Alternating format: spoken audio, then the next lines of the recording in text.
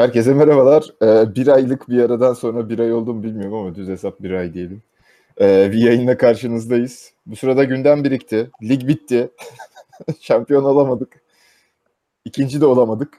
Üçüncülükle bitirdik. İlginç bir sezonu geride bıraktık. O yüzden sezonun değerlendirmesini yapmak lazım tabii. Sezon bitti ama e, daha olumlu şeylerden bahsedelim önce istedik. Fransa maçını konuşacağız biraz. Milli maçta dün çok sürpriz bir şekilde. Aslında bence çok sürpriz değil. Sadece takımların ismi yüzünden yani neticede dünya şampiyonuna karşı oynuyorsun. Ama bence çok sürpriz bir galibiyet değildi. Ama oyun ve milli takımı tekrar sempatik olması güzel gelişmeler bunlar. Öyle bir galibiyet aldık 2-0. O maçtaki oyunu Şenol Güneş tabii bizim eski hocamız çalıştırıyor takımı. O yüzden milli takıma da gene bir gönül bağımız da arttı. Onu konuşacağız. Sonra da işte bizim yeni teknik direktörümüz Abdullah Avcı, kadroda neler olacak neler bitecek. Bu konulara girmek lazım biraz. Dünkü maça şunu diyeyim.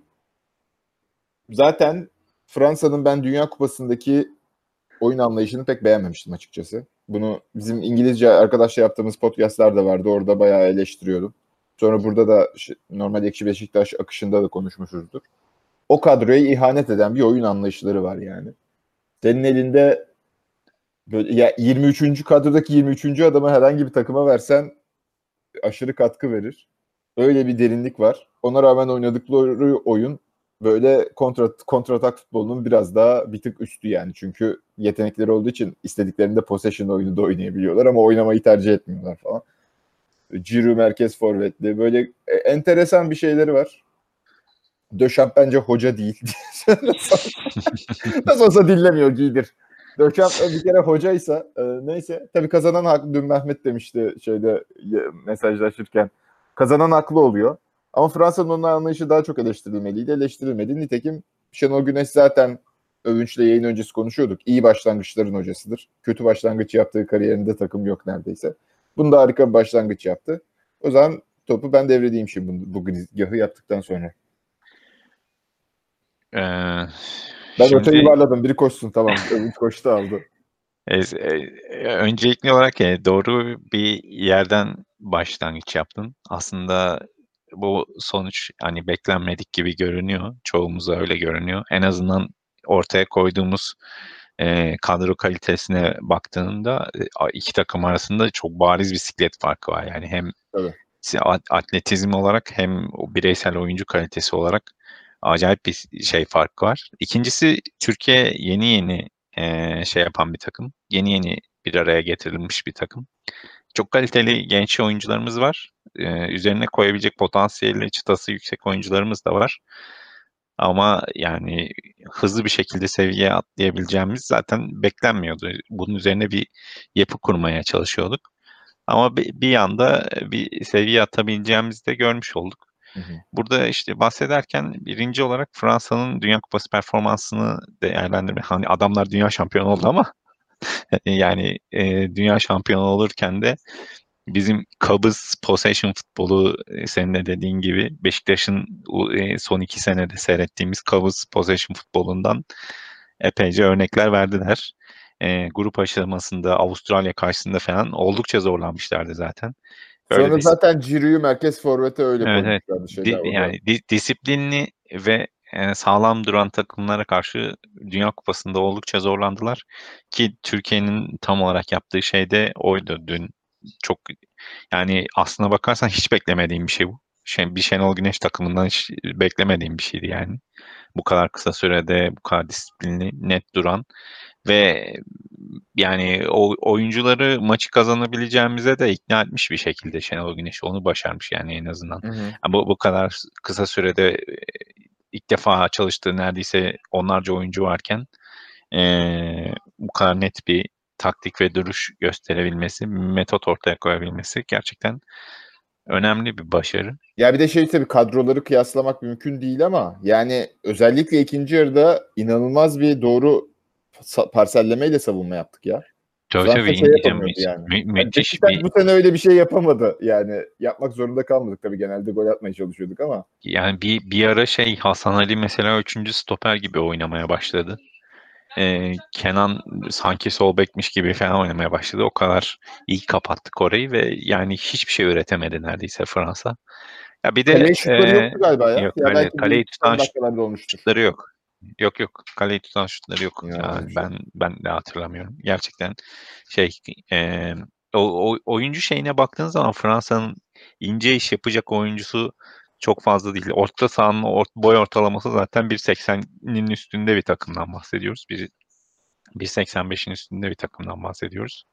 Yani hep uzun boylu atletik oyuncular ve pas istatistiği olarak tamam isabetleri yüksek olabilir ama ince key top atma konusunda o kadar efektif bir takım değil. Bir de dediğin gibi arkaya kaçma yönünde veya Mbappe'nin derinlemesine girdiği driplinglerle girmeye çalıştığı pozisyonlardan bir şeyler çıkarmaya çalışıyorlar. Daha çok arkaya kaçma usulü. Onu da inceci oyuncu olmadan yapmak biraz zor yani usul. İşte Koman'la ikinci yarıda öyle bir hamle yaptı. Evet. Biraz daha wing oyunu oynayayım dedi. Kanatlara Koman'ın eğildi dedi şeyi ama oydu yani. zaten.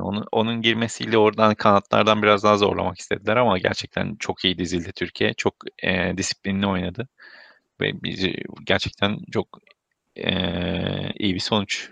Yani Türkiye tarihinin en önemli grup sonuçlarından bir tanesi muhtemelen. İlk defa yendik Fransa'yı zaten değil mi? Ya bir de şey olarak değil yani mesela bir Bursa'da Almanya'yı 1-0 yendiğimiz bir maç var. Ha. Hatırlarsınız. Yani onun gibi bir maç değil ya. Bayağı Yok yendiğimiz doğru maç yendik. yani. Aynen. Bayağı yendik yani bu maçı. Aynen. Hem oyunumuzla hem skor şeyimizle hem yani attığımız şut sayısına falan girdiğimiz pozisyon sayısına falan baktığında çok net bir şekilde bu maçı aldık yani. Kesinlikle. Grup için de önemli bir mesaj oldu bu maç aslına bakarsan. Yani bir de şimdi İzlanda rakibimiz grupta tabii diye gözüküyor. İzlanda da düşüşte. O yüzden böyle Fransa'dan alınan ekstra puan bize hata yapma şansı veriyor ki o şans önemli yani. Kesinlikle. Yani bir de baktığın zaman yani Fransa'nın durumu ne olacak o deplasmandaki maç için konuşuyorum. Ne olacak belli olmaz ama yani şu durumdaki oyun yani şu disipline sahip Türkiye orada da puan alabilir Fransa'dan. Hı hı. Tuğrul Yani sen izledin mi maçı? Ya ben yarısını izledim. İlk yarıyı. İkinci yarıda yola çıktım. O yüzden radyodan öyle dinleyerek şey yaptım. Benim ilk yarıda izlediğim yani şey olarak sizin söylediğinize aslında katılıyorum. Ee, Yani bozucu oyuncuları, atletik ve bozucu oyuncuları var. Haliyle kendi seviyelerinde takımlara alan bulduklarında bence çok etkili bir takım. Çünkü çok şey öndeki oyuncular bitiricilikleri kaliteli ama böyle tipik mesela işte şeyin dediği gibi Övünç'ün dediği gibi böyle cross tarzı, Modric tarzı böyle pasla oyunu açabilecek oyuncuları yok şeyde orta sahada. Tabii kendilerinden daha düşük seviyede ve daha kapalı oynayan takımları açmakta zorluk çekebilecek bir takım yapısı var Fransa'nın. Biz de bence onu iyi kullandık. Biraz da enerjileri düşüktü benim ilk yarıda izlediğim. Bizim enerji yüksekti, onların da enerjisi düşüktü. Böyle çok şey değillerdi. O vitesi arttıramadılar. Onun dışında şeyi merak ediyorum. Ben seninle New York'ta buluştuğumuzda da konuşmuştuk. Ben genel olarak aslında Dorukhan'ı Beşiktaş'ın orta sahası için çok beğenmiyorum. 6 numara için pas yeteneğini yetersiz buluyorum. 8 numarası için kreativitesini yetersiz buluyorum. Ama maçta bayağı etkili olduğu söyleniyor. Siz nasıl buldunuz genel olarak? Sanki biraz da oyun da ona uyguydu. Daha orada bozucu ve hızlı oyuncu görevini üstlendi. Ya tamamen alakasız bir şekilde yani sen bugün başka şeyde de konuşuyorduk. Ya bu zaten bizim bu podcast'ın daha millet ikinci yarı başlangıcında Dorukhan'a metiyeler düzerken biz şey diyorduk yani yetersiz oyuncu doğru pozisyonda doğru şeyde olması lazım. Dorukhan'ın bence bu sağ iç pozisyonda ya da mesela birebir daha çok Pogba'yı bozmakla görevli gibiydi. Bayağı faullü de oynadı aslında dün. Kart da görebilirdi fazladan. Ama böyle ileride mesela aksiyonlara da katılmaya çalıştı. Onda çok iyi şey ama bir asisti var mesela. Hani çok basit bir pastı. Ama yok bence haklısın şeyde görüşlerinde.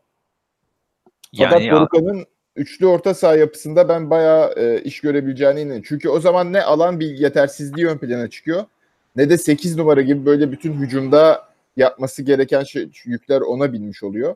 Böyle Ama tam kararında bir Evet, çok Rol, usta role iki, bürünüyor yani. çok usta iki oyuncunun yancısı belki olabilir gibi. Yani diğer iki oyuncunun bayağı kaliteli oyuncu olması lazım. Yani şey olarak, yetenek olarak. 6 numaramda düz olursa, yani 6 numaranın da usta olması lazım.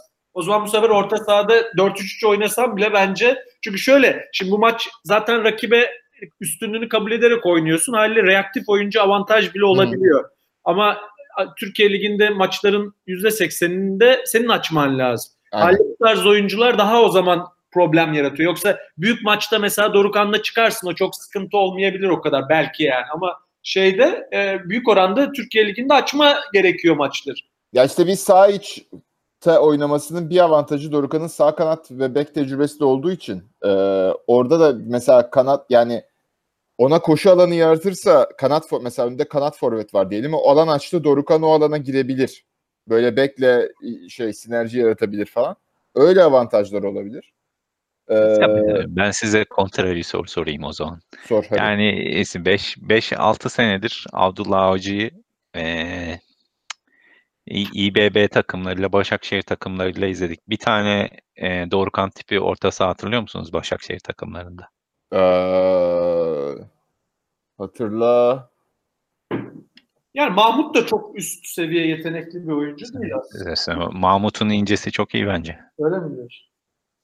Dün Yani İrfan bayağı vasat oynadı. kapasitesi, pas kapasitesi ve pozisyon alma becerisi bence Dorukhan'ın çok üstünde yani. Bayağı Atiba'ya yakın. Ama gelişti sanki. Evet, çok geliştirdi kendini ama Ben mesela Dorukhan çok gelişime açık bir oyuncuysa Mahmut seviyesine gelebilir gibi geliyor bana. Ben de tam düşünüyorum. Dorukhan tipi oyuncuların var olabilmesi için bir kere Kante seviyesinde fiziksel sahip olması lazım. Öyle bir fiziksel kondisyona sahip olması lazım. Dorukhan'ın fiziksel kondisyonu şimdiye kadar gösterdiği en azından belli bir çıtasının olduğunu gösteriyor ama Aynen. yani bu şeyinde pas kaliteni geliştirdim. Pas kalitesi biraz yetenek işi abi. Çalışarak olabilecek Doğru o touch mevzusu yani mesela Mahmut öyle değil mi ama? Yani %100 katılıyorum sana ama sanki böyle Mahmut çalışa pas kalitesini geliştirmiş bir oyuncu gibi geliyor bana. Ya olabilir. Çok dikkatli seyrettiğim bir oyuncu da değil, bilmiyorum. 5-6 sene önce neydi ama hani hiç benim aklımda yer eden bir oyuncu değildi o kadar 5-6 sene önce. Ya mesela ilk yarıda dün maçta Burak'la Dorukhan bir ikili girdiler, verkaça girdiler. Dorukhan Burak'ı ceza sahası içinde hareketlendirmeye çalıştı ama pası sanki böyle ikinci bölgedeymiş gibi öyle bir dengesizce hızlı attı ki. Aslında düşüncesi çok doğruydu. Yani o şeyleri öğrenebilir insan. Yani tamam, ben zaten alt seviyede bir futbolcuyum oynadığımda da. Hani oynadıkça bazı şeyler, yani bölgesinde oynadıkça, bir de neticede bu çocuk çok bek olarak oynadı. Ya da işte orta sahanın gerisinde oynadı. Böyle üçüncü bölge aksiyonlarını orada pratik yaparsa, üzerine eğilinirse biraz daha ilerletebilir diye düşünüyorum ben. Çünkü öğrenmeye açık ve öğrenme var belli. Bence mesela Abdullah Avcı hangi pozisyonda kullanacak Dorukhan'ı? bence Abdullah Avcı şu an Dorukhan'ı 8-10 üstü bir teklif varsa gönderin bile demiş olabilir yani. Bence de demiştir. Evet. Bana Yani sanki hiç onun tarzı bir oyuncu değil. Bek stoper kullanabilir gibi geliyor. Olabilir. Evet abi, ben şimdi onu Abdullah Avcı'yı konuştuğumuz zamanına bırakacaktım ama yani Abdullah Avcı'nın çok fazla şey yok. evet şeyini düşündüğün zaman yani şimdi Beşiktaş'tan değil de biraz Başakşehir'den konuştuğumuz zaman özellikle son 3 seneki yani İBB'yi geçtik artık, Başakşehir olduğu dönemden konuşursak kadro kalitesindeki gelişime çok iyi dikkatlice bakmak lazım. Mesela nasıl başladı Başakşehir macerası? Sol bekte Ferhat Öztürk vardı. Sağ bekte Uğur Uçar vardı. Yani bunun üzerine sağ beke Kayısara'yı getirdi. Sol beke Klişe'yi getirdi. Şimdi böyle bir seviyeye atlamış. Yani kafasındaki oyun sistemini geliştirmek için böyle bir yönteme gitmiş bir teknik direktöre sen sağ bekte Dorukhan oynat demek bana çok mantıklı gelmiyor. Muhtemelen gitgeli yüksek, enerjisi, temposu yüksek 2 tane bek isteyecektir. Ama Dorukhan orada oynar ya. Oynamaz mı yani diyorsun? Ya ben onun istediği tarzda oynayabileceğini sanmıyorum. Yani Dorukhan bana hiç Abdullah Avcı oyuncusuymuş gibi gelmiyor. Yani bir şekilde faydalanacaktır. Adam iyi oyuncu. Sonuçta milli takımın direkt oyuncusu oldu birdenbire yani. Ya o biraz Şenol Güneş şey mi bilmiyorum. Oyuncuyu tanıdığı için yani başka bir teknik direktör olsa oynatır mıydı? Çok emin değilim. Bir de şey sakatmış galiba. O Okay. Okay olsa oynatmayabilir. Yoksa. Ya Hmm. Okay da yani bence tartışmalı oyuncu da. Ben Dorukhan'ı Okay'ın üstüne koyabilirim ya. Öyle mi diyorsunuz? Yani Yok be Okay'da beni bence. iten bir şey var. Okay da iyi topçu ama o da çıtasını, şey çıtasını beğen. Tavanını şeyini fiziksel beğendim. olarak çok ağır bir oyuncu bence. Evet. Yani benim fikrim Dorukhan'dan nasıl faydalanacak bilmiyorum ama muhtemelen %100 şekilde üçlü orta sahaya dönecek Beşiktaş Abdullah Avcı'yla. Laiç'i nasıl kullanacak ben onu merak ediyorum asıl. Şeyde Başakşehir'de Mossoro 4-2-3-1'in önü müydü yoksa 4-3? Evet aslında Evet. bakarsan ama On bu numara. sene 4-3-3'e döndüler. Yani bu sene 4-3-3 oynadılar. Mossoro 10 numara pozisyondan geri çekti. 8 numara gibi oynadı daha çok. Ama adam fizik olarak artık 35 yaşında ve biliyorsunuz yani Mossoro Arabistan'dan geldi buraya. Yani seviyesi zaten şeydi. Ama müthiş katkı aldılar bir şekilde. Onun yerine bir adam koyabilseydilerdi zaten çok farklı olurdu bu sene. Şimdi Nedim de yorumlarda Dorukhan Bek için ağır kalır diyor. Yani Ya ama şöyle evet, düşün. öyle. Size 2 tane bek söyleyeyim. Ümit Davala, diğeri de Ergün. Mesela onlar da kafamızdaki böyle tipik bekler değil. Yani bek deyince insanın aklına Kaysara tarzı bekler geliyor ama bu ikisi de gayet, bir tanesi Milan seviyesinde Milan'a gitmişti yani. Yani tek bir tipik bir bek oyun. Yani ben Dorukhan'ın mesela eğer gelişirse bu iki oyuncu seviyesinde bek olabileceğini düşünüyorum. Aslında ya Ergün değil ama Ümit Davala ile Dorukhan Evet. ilginç Bunlar da bir orada. analoji oldu. İlginç bir benzetme oldu. Evet, Kafamda bir oturdular. Davala bence benziyor. Ha. Ümit Davala da çünkü arada şey olarak bek olsa da kanat ve orta saha falan bile kullanmışlığı vardı Fatih Terim'in zamanında. Ha. Yani İlginç bir eşleşme. Ergün top tekniği bir kere çok yüksek bir oyuncuydu yani. Ergün Evet. şeydi ya. Ergün olmayabiliyor ama mesela Ergün de çok atletik bir oyuncu değildi. Yani ya da Ümit Özat çok atletik bir oyuncu değildi. Yani mesela Ümit Özat da orta sahada. Ümit Özat'ın sol bek oynamasına benim aklım almıyor ya. Ümit Özat Gerçekten aklım almıyor yani. Yani bek pozisyonları bence yamanabilecek pozisyonlar. Onu demek istiyorum. Yani işte Ümit Özat'ı alıyorsun. O en baskın zamanında Fenerbahçe'nin bek oynuyor. Hatta Dünya Şampiyonası'nda oynadı mı hatırlamıyorum ama bayağı oynamıştı gibi şey yani. Yani Ümit Özat dediğin adam Quaresma kadar şey yapıyordu ya. Ramonalar bilmem neler. Ayak dışı lastik trivelalar. ayak dışıyla orta yapmayı öğrenmişti ya kaç yaşında inanılmaz. Vallahi gerçekten inanılmaz bir şeydi ya. Yani Nedim şey açısından futbol nasıl söyle? tarihindeki en büyük şeylerden bir tanesidir bence. Netflix'e söyleyelim Evet, belgeselini çeksin. aynen belgeseli çekilebilir yani. Nasıl sol bek oldum diye. Nasıl? Nedim Yaiç merkez oynadığında takımlar bayağı gedik. Bunu Tabii canım. 5 yediler Ukrayna'dan. Hadi be. Tertemiz 5 yediler. Ya bunu bu sene Yaiç merkezde oynadığı takdirde halde gedik vermediği bir maç olmuştu. Bunu konuştuk diye hatırlıyorum ben. Merkezde ikilide mi oynadı Övünç? Efendim? Orta ikilide mi oynadı Laiç? Laiç ya onlar 3-5-2 oynadılar. Garip bir taktikleri vardı. Evet, yani çok da anlamadım ben zaten. Tertemiz 5 yediler. Özetlerini izledim sadece. Ama yani yeni sistem değiştiriyorlar. Muhtemelen sistem değişikliği kaynaklı alışamamadan oldu diye düşünüyorum. Ya bir de milli takım hocalığı zor iş ya. Yani milli takım da zor iş, hocalığı da zor iş. Dediğin gibi o adaptasyon sıkıntısı olmuş olabilir yani.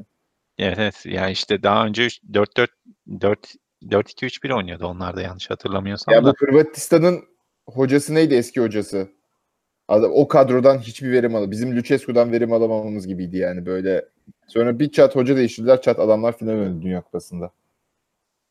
Biz de işte Fransa'yı yendik şimdi. Abi Lucescu bir kere ya bizim yani Beşiktaş mevzusunda da konuşmak lazım da gerçekten bu kadar plansız nasıl iş yapılır anlamıyorum yani. Ben Lucescu'nun alameti farikası nedir abi? Adamın eline hazır kadro vereceksin. O hazır kadrodan bir şeyler çıkartacak. Yani bunun için çok Aynen. mühim. Beşiktaş'ta yaptığı şey bu. Galatasaray'da yaptığı şey bu. Galatasaray'da zayıflamış takımın mı verdiler? Fatih Terim'in işte şey kazanmış, yani UEFA'yı kazanmış takımından daha üste taşıdı takımı neredeyse yani. Ya Ve biliyorsun şeyle öyle. yaptı bunu. Neydi o orta sahada oynattıkları tipler? Ya Florkin vardı, Flörk. Perez vardı sağ bekte. Gerçekten absürt adamlar vardı yani. Biz de Kaan Dobra'ya ikinci baharını yaşattık. Ahmet Hasan'a, Kaan Dobra'ya vesaire. Aynen abi, Kaan Dobra ya, ben Beşiktaş tarihinde en sevmediğim oyunculardan bir tanesidir Kaan Dobra. Geçen, Böyle şey, bal yapmayan arı Aynen. olayı bizde çok tutulur ya, aynen Ekrem Dağ. geçen Şey, pardon affedersin, devam et. Yok Ekrem daha deyince biz Geçen 100. yıl şampiyonluğunda bu Beşiktaş yönetiminde olan bir tanıdığımla konuştum. O zamanki olayları anlattı, scout raporlarını falan. Bizim scout ekibi mesela Sinan Kaloğlu, kimi almıştık o zaman? Okan'ı almıştık. Kanat, sağ kanat. Okan Koç. Okan Koç, Ahmet Hasan. Bir de Ümit miydi o orta sahadaki çocuğu?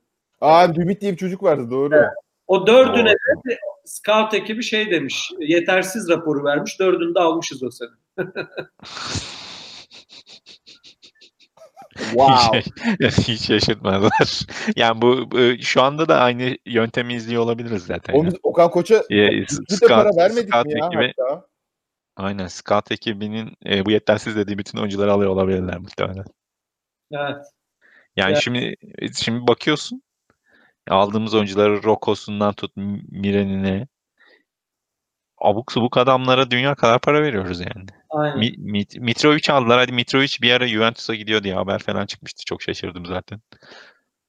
Ya zaten bizim bu stoperlere verdiğimiz para yani.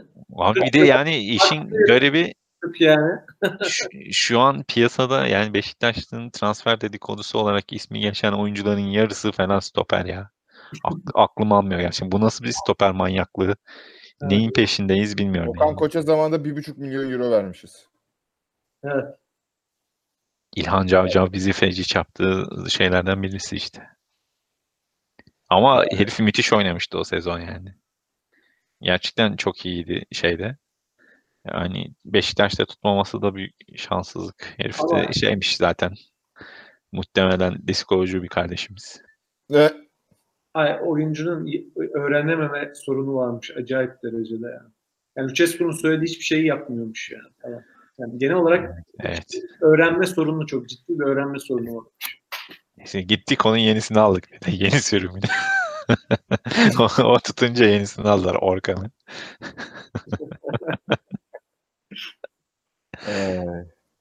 Okey.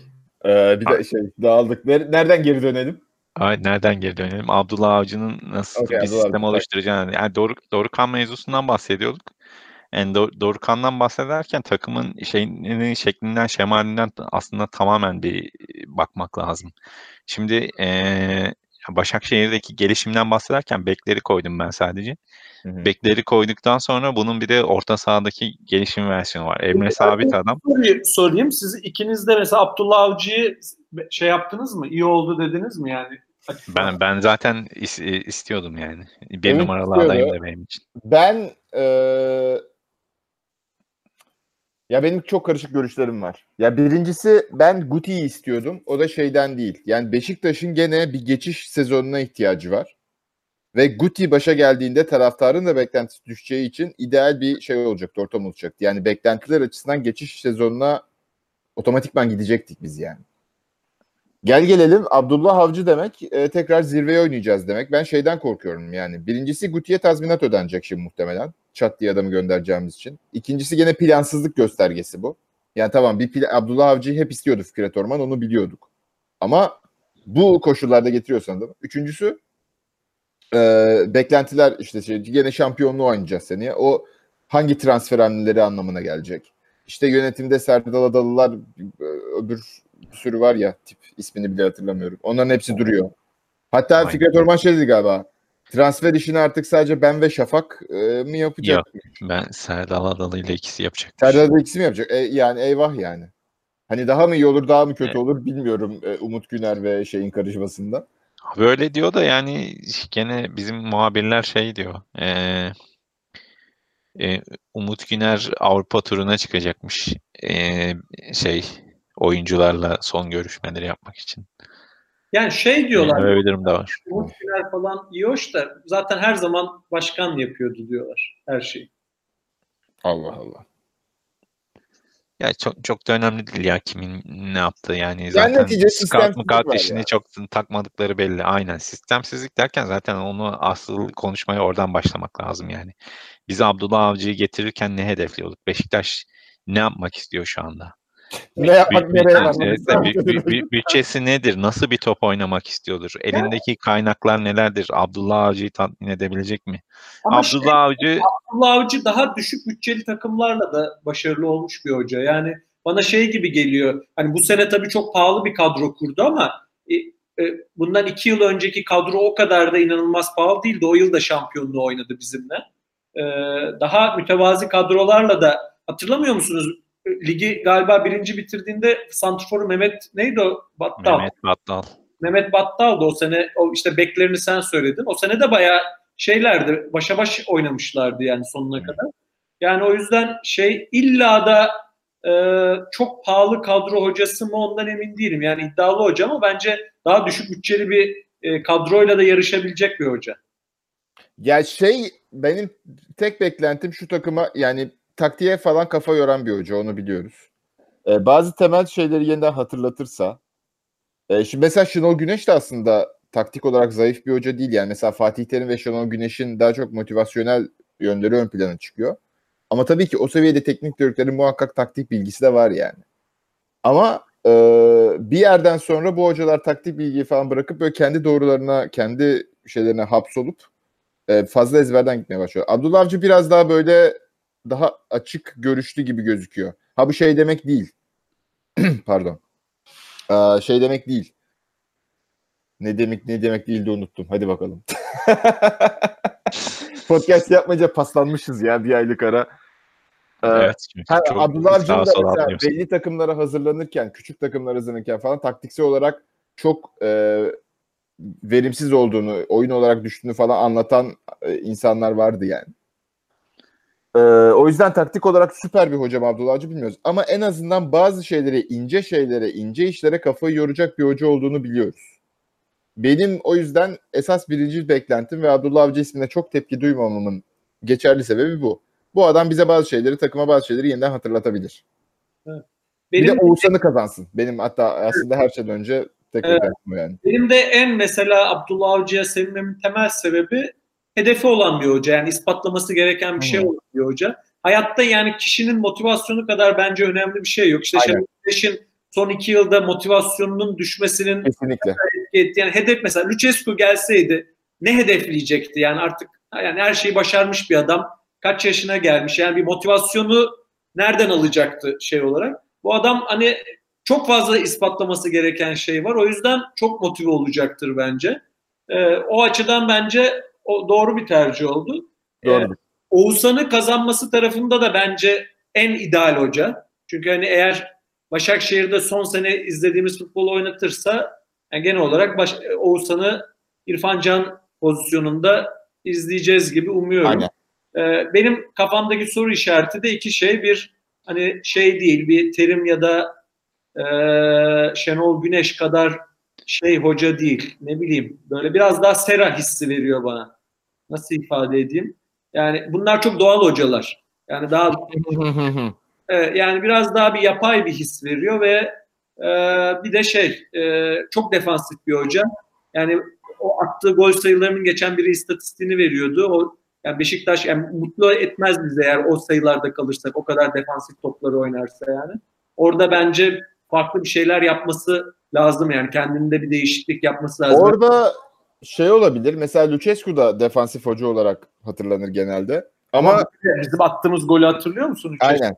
İşte ya biraz oyun mesela hani defansı ön plana alıp çıkarız ama takım mesela 1-0 2-0 üstünlüğü ele alırsa bir maçta sonra 3'ü 4'ü koyacak bireysel inisiyatifiyle 3'e 4'e koşacak oyuncular var zaten kadroda. O yüzden belki o defo hani en azından bazı maçlarda farka koşarsak biraz göz boyayabilir taraftar için. Yoksa dediğin çok önemli bir nokta. Beşiktaş taraftarı sıkıcı oyunda kurtlanır yani. Yani Aykut Kocaman'a dönüşürse nasıl Aynen. olmadı? Yani bu risk var. Abi ya benim yani Lucescu hatırlatması benim aklımda kalan yani Lucescu dönemine göre aklımda kalan en önemli mevzulardan bir tanesi biz bu maçı nasıl olsa kazanırız hissiyatı yaratabiliyor olmasıydı yani. Yani çok garip bir şekilde Beşiktaş 80. dakikaya pozisyon olmadan girdiği maçlar oluyordu. Yani nasılsa kazanırız deyip maçı kapatıp yatıp uyuyabiliyordun yani. Öyle bir güven şeyi sağladı adam o ilk şeydeki ilk 100. yıldaki şampiyonlukta zaten bayağı inanılmaz bir şey vardı. Güven veren aurası vardı. Abdullah Avcı da dediğin gibi o his nasıl olacak? Ben Başakşehir'i izlerken o hissi edinmiyorum mesela. Yani kötü oynadıkları zaman kötü oynuyorlar. Bir şekilde kazanıyorlarsa da işin içine başka şeyler de girebiliyor. Başka Şimdi mevzular da girebiliyor. Ama yani Beşiktaş'a gelişinde benim gördüğüm kadarıyla Beşiktaş'a katabileceği en önemli şey Burak'ın da dediği gibi birincisi detay. Yani Beşiktaş kadrosunun bir iskeletimiz var yani bizim merkez evet. olarak işte ortaya koyabileceğin adamları baktığın zaman işte Karius, Vida, Oğuzhan, Burak. Yani o Bir de Laiç. hattaki Bir de Laiç. Evet. yani Laiç'i olur olmaz. Bence çok figüran olacak bir adam yani asıl şeyde. Aslen birinci derecede önemli adam değil. Yani bizi şampiyon yapacak adam da hiç değil bu kadroda. Bizi şampiyon yapacaksa Oğuzhan yapıyor zaten. Hep öyle oldu. Önündeki adamlar değişti. Sosa geldi, Talisca geldi. Gene şampiyon yapan Oğuzhan'dı yani Beşiktaş'ı. Oğuzhan devreden çıktığı anda Talisca Oğuzhan o yıl bence daha önemli oyuncuydu ya. Ben Oğuzhan'ı çok severim ama ikinci şampiyonlukta bence Talisca'nı daha önemli oyuncuydu. yani çok emin değilim o konuda. Çünkü yani Talisca olmasaydı, Sosa olsaydı Beşiktaş gene şampiyon olurdu bence. Bir şekilde. Her kimiyle ikame ettik. Evet bu şey. Ya Talisca'nın skora katkısı çok daha yüksek oldu da işte Talisca verdiği kadar bir sonraki sene götürmüştü Ya onu. evet, en azından Talisca'sız olduğumuz zaman Quaresma'nın bu kadar oynama zorunluluğu olmazdı. Çünkü Quaresma o oyuna giremeyeceği için doğal seleksiyonla kopardı oyunu. Ama Talisca olduğu zaman yani direkt olarak Quaresma Talisca bağlantısıyla bir şekilde işi gördük. Sizce Ve şu an mesela Quaresma da ana parça oldu o noktada. şey soracağım. Mesela şu an santrfor olarak en iyi santrfor ligde kim sizce? Merkez santrfor olarak. Evet, merkez santrfor. Burak diyeceğim ama yani. Bence de kesinlikle Net Burak. bir şekilde Burak yani. Peki 10 numara, en etkili 10 numara? Yani 10 numaradan ne beklediğine göre tartışılır. Ama Laiç bir adım önde bence. Bence de Laiç. Sen Burak? Edin Vişka'ya 10 numara demiyoruz değil mi? Yok. Yok, Kanat yok, diyoruz. kanat. Okay. Yani Belhanda herhalde, evet. daha üst seviye bence. Ya Belhanda da işte ya Belhanda daha 10 numara. farklı tip oyuncu yani. Ya farklı tip ama aynı pozisyonun oyuncuları. Bence Laiç daha kumaşı daha yüksek bir oyuncu Belhanda'ya nazaran. Öyle. Mesela stoperde de ben Vida derim. Şu anki ligdeki stoperlerin hepsine baktığımda. Bilmiyorum. Yani belki Epriano bilmiyorum yani. O da mesela ağır bir stoper. Mesela Beşiktaş'a gelse Yok. Yok, Beşiktaş o kadar geride oynayamaz Vida ya. kesinlikle. Yani o şey noktasına gidiyoruz. Ya Oğuzhan'ı da mesela 2 sene önceki performansı bence ligin en iyi 8 numarasıydı. yani demek istiyorum. Bayağı iyi oyuncu. Bence Şampiyonlar Ligi seviyesinde 5 tane oyuncumuz var. İşte Var. Övünç'ün saydıkları, ben ona Laiç'i de eklerim. 5 tane oyuncu var.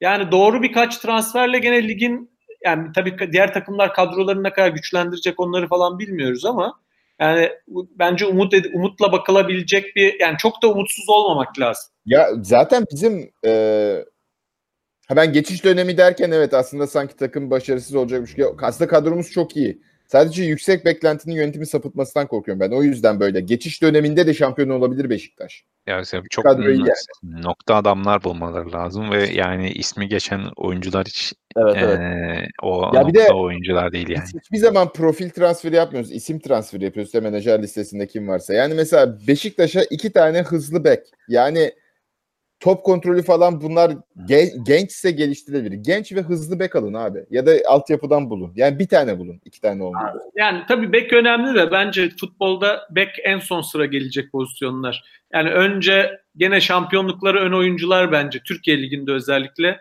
Yani şey düşünün, Andreas Bek İsmail Köybaşı ile Beşiktaş şampiyon oldu. Ama işte geçen sene Andreas Beck performansı alacağımız oyuncu bile yok. Yani Andreas Bek bulunur demek istiyorum. Çok mesela İşte Andreas Bek bulunmayacak bir oyuncu değil yani. Yok, ben onu diyorum ben de. Aslında yani profil transferi yapsak çok kolay. Sadece bir tane çok zor doldurulması mevkimiz. O da Atiba'nın yeri. Onlarca Beşiktaş'ın alması gereken bir kanat, bek. Bunlara hızlı fuleli oyuncu zaten Türkiye Ligi'nde iş yapıyor. Adam Galatasaray Onyekuru'yla katkı yaptı işte. Ya Onyekuru kötü oyuncu değil tabii de. Bir Evet. tane böyle oyuncu yetiyor yani. Şimdi Onyekuru'yla Babel'e getirecekler Onyekuru'nun yerine. Yani Galatasaray'ın en güzel bizim açımızdan hamlesi bu olur herhalde. Babel'i imzalarlarsa. Sen öyle mi diyorsun? Ya katkı falan veremez abi Ya Babel. Babel hiç Galatasaray tipi, ya Fatih Terim tipi oyuncu değil bir kere yani. Bir de 3 Ben milyon falan gömecekler hiç muhtemelen. anlamıyorum o transferi. Yani ben Babel'i çok beğeniyorum. Bence ligin Ya en işte Babel iyi oyuncu da yani hiç Galatasaray tipi oyuncu değil yani. Galatasaray tipi kanat oyuncusu basar geçer yani. Babel de Bence hiç şu noktada bitti o yani artık. Babel'in Babel'in ayaklar gitmiyor aynen. artık. Babel'in 1-2 sene gençleşmesi lazım. 2 Türkiye Ligi'ndeki bütün stoperlerin ve beklerin beyninin Men in Black'teki şeyle vızıt diye silinmesi lazım ki Ama Babel'in şey ya, hareketlerini unutsunlar. Turhan'da ben çok seyretmedim de bana anlatılanlar acayip basıp geçiyormuş yani. Çat çat çat gidiyormuş yani, uzuyormuş. Yok abi nerede ya? Öyle mi? Hiç öyle bir şey. Ben de şey yapmadım. Yani ben mesela bitiriciliği de yani bunların yüksek baskılı oyununda Bitiriciliği çok iyi canım. O şey İnşallah kötü sizin dediğiniz gibi olur ama O ben kesin bir bitiriciliği yani olmaz. bence Fatih Terim'in 4-4-2'ye falan dönebileceğini düşünüyorum zaten. Ha Yani 4-4-2'ye dönerse Babel'i second striker Babel olabilir bak. Ya da merkez forvet bile Canye'den daha iyi performans verir. Çünkü Canye'de çok büyük kazık yediler. o ya kesin. Babel'in evet bir de şeyi var. Sırtı dönük oyunu var bir. İkincisi kafada vuruyor yani. Vuruyor. Ya O merkez şey de var. olacaksa okey. Evet. Ama kanat oynatacaklarsa yani Evet bir yani beş ben hafta de işte şey o yaparız. verimli bir transfer olacağını düşünmüyorum Galatasaray için. Özellikle sol açık için aldılarsa. Yani son maçında da gördük zaten yani. Hollanda İngiltere maçında. Ha, bu akşam da şeyle oynayacaklar. Portekiz'le oynayacaklar. Hatta Onların grupta ne oynuyorlar sağlanmış sanırım. be? O grubu değil ya bu Ha, hazırlık mı? yok National League vardı ya onun finali. Ha. Onu oynuyorlar onlar. Yani diğerleri eleme oynuyor. Onlar ötekini oynuyorlar. O maçları izlemek lazım ya. Evet. Bugün işte var. Portekiz Hollanda finali vardı da başlamış olabilir. Tam hatırlamıyorum ben de. 21.45 miydi? Nedim de şey diyor. Terim Babel'i santrforda bayağı kullanır. Ama ekonomik sorun yaşarsa taraftar sahaya çıkartmaz onu diye. Evet, Galatasaray taraftar bizden daha iyi adam bitiriyor. Ve bizdeki antikalıklarını yapmaya çalışırsa ilginç olabilir. Bir de şey demişti Nedim o arada o şeyi konuşurken dönecektim de. Benim de aklıma geldi. Ben söylemek istemedim. Nedim yorumlara yazdığı için ekliyorum. Avcı'yı ciddi anlamda Bilic'e benzetiyorum dedi. İşte defansifliğini konuştuk zaten. Sonu getirememesi 2. Üçüncüsü gene Övünç mü demişti? Tuğrul hanginiz demiştiniz? Bu yapay gözükmesi böyle kenarda. Evet. O Aslında var o ya. içten gelen adam da böyle şey oluyor yani. Türkiye'de daha böyle farklı bir duruş, bu memleketin kodlarında farklı bir beklenti var teknik direktörden. Bir aura problemi var adamın. Var. Net olarak. Ama yani bu defansifliğine yani Bilic tarzı defansif değil ya Ben de Abdullah aynı Avcı. fikirde. Organize de. Bilic direkt Ziya Doğan defansif yani. Aynen. Ya Bilic'in siz hayatınızda Emre Belezoğlu, İrfan Can orta sahasıyla oynatabileceğine inanıyor musunuz? Yani, bir de Mossoro yani. Evet, önünde de Mostoro. Ya ben mesela büyük takıma ideal bir hoca Bilic'in kesinlikle büyük takım hocası olmadığını düşünüyorum ama ben Yok. Abdullah Aynen. Avcı olabilir. Yani bu yıl oynattığı futbol gayet büyük takım oyunuydu yani. Bence de. Yani bir de Abdullah Avcı'nın alameti farikası 3 farklı oyun tipini de başarıyla gösterebilmiş bir adam. Otobüs park etme işini de yapıyor. Geçiş Doğru. oyunu işini de yapıyor. Possession işini de yapıyor. Bak bu önemli bir nokta. Bu bayağı Yani evet, önemli. bu seneki skorunun düşüklüğü beni de şaşırttı ama aslında bakarsan yani Başakşehir kadrosuyla ilgili çok spekülasyon yapılıyordu. Abi Başakşehir'in kadrosunda Emre Belözoğlu 1 numaralı oyuncu ve 38 yaşında. Mossoro yani ikinci sıradaki en önemli oyuncudur belki de. Ki yani kilit açıcı olması yani Visca'nın rolü hepsinden fazla aslına bakarsan ama yani sağ içindeki rollerinden bahsediyorum. Mossoro en efektif ikinci oyuncu, 35 yaşında, 36 yaşında adam. Yani. Abi Başakşehir Şampiyonlar Ligi finalinde oynayacak kadro kurdu ama 7 sene önce. Yani öyle bir Evet, sıkıntıları var. aynen, evet. Yani Adebayor, Dembaba, Emre Belözoğlu falan, Robinho falan böyle işte abi. oyun bilgisiyle falan bir yere gelebiliyorsun ama işte günümüz futbolcu bir de Anadolu takımlarının kalitesi de bariz bir şekilde yükselmiş durumdayken hani fiziksel olarak azıcık düştğünde gelip vuruyorlar kafana yani artık. Aynen. Yani eskisi gibi oturup beklemiyorlar seni. Hiç kimse beklemiyor yani. Ya o da Özellikle işte hem Alanya'nın çıkışını düşün, hem Rize'nin çıkışını düşün. Böyle Okan Buruk'u da Beşiktaş'a teknik direktör isterdim ben. Okan Buruk işte bence tam yani biz hani Galatasaray'la Trabzon arasında öyle bir ilişki vardı ya bir ara Kim Piste alıp toplayıp iyi yiyorlardı bir güzel. İşte Selçuk'u aldılar, Burak'ı aldılar Hı hı. falan filan. Ya bizde de öyle bir durum olabilir yani. Abdullah Avcı olmazsa hop Okan'ı çekeriz oradan. Abdullah Bence Avcı da bayağı geri döner. Herkes memnun olur yani. aynen. Ama işte Abdullah Okan'ı iddialı bir noktada görmeyi isterim ben yani. En azından bu sene ne yapacağını çok merak ediyorum. Yani Rize'nin oyununu çok beğeniyorum ben. Gerçekten oyuncunun yeterliliği düşükken bu kadar tempoyla iş çözmeye çalışmasını çok beğeniyorum. Bakalım Başakşehir'in bu kadrosundan ne çıkaracak? Nasıl gençleştirecek orayı? Hedef ne olacak? Onu çok merak ediyorum açıkçası Başakşehir tarafında. Beşiktaş tarafına dönmek lazım yine. Yani Beşiktaş'tan konuşurken şimdi bir kere Tuğrul'un dediği mevzu çok önemli. Gerçekten Abdullah Avcı'nın buraya büyük bir motivasyonla geliyor olması. Hı. Yani bunu şeyden de anlıyorsun. Yani Beşiktaş tesislere geldiğinde yaptığı ilk röportajı izledim ben. Yani Beşiktaş teknik direktörüyüm diye sokakta gezdiğin zaman havan farklı oluyor, titrin farklı oluyor diyor. Yani tamam Başakşehir'de de şampiyonla oynadım. Orada da sevilen bir figürsün ama burada bir camia adamı oluyorsun yani. Camianın izlediği, takip ettiği birisi oluyorsun ve onu temsil ediyorsun gibi bir açıklama yaptı. Yani hem buraya aidiyet açısından da bir bağlantısı var bence Abdullah Avcı'nın. Bir de Tuğrul'un dediği gibi motivasyonu çok yüksek bence. Özellikle bu sene olanlardan sonra Galatasaray'a karşı da bir aşırı motivasyonu var. Onu da bize çok etkili bir şekilde yansıyacağını düşünüyorum. Dediğimiz gibi Beşiktaş'ın omurgası da çok sağlam bence şu anda. Yani o omurgasal olarak bir transfer yapmamıza gerek yok ama yani işte Atiba şeyi konuştuğumuzda yani Ferhat'la Uğur Uçar'la da şampiyonluk yarışı verebilmiş bir adam ama orada seviyeyi arttırdıktan sonra da Kayser Klişi ile işin e, yani en azından Başakşehir oyununun ne kadar geliştiğini görüyoruz. Yani adama Uğur Uçar vermektense Kayser'a Klişi vermek daha makul. Ama işte elimizdeki bek bir kere Caner de hiç oyuncusu değil. Evet. Abdullah Avcı oyuncusu değil. Caner hiç Emre değil. Abdullah Avcı oyuncusu yani. Zaten benim anladığım kadarıyla şeylerin hepsini şutlayacaklar bir şekilde. Caner, Quaresma, Lens. hadi inş. Yani Caner'i de yollayabilirler ki.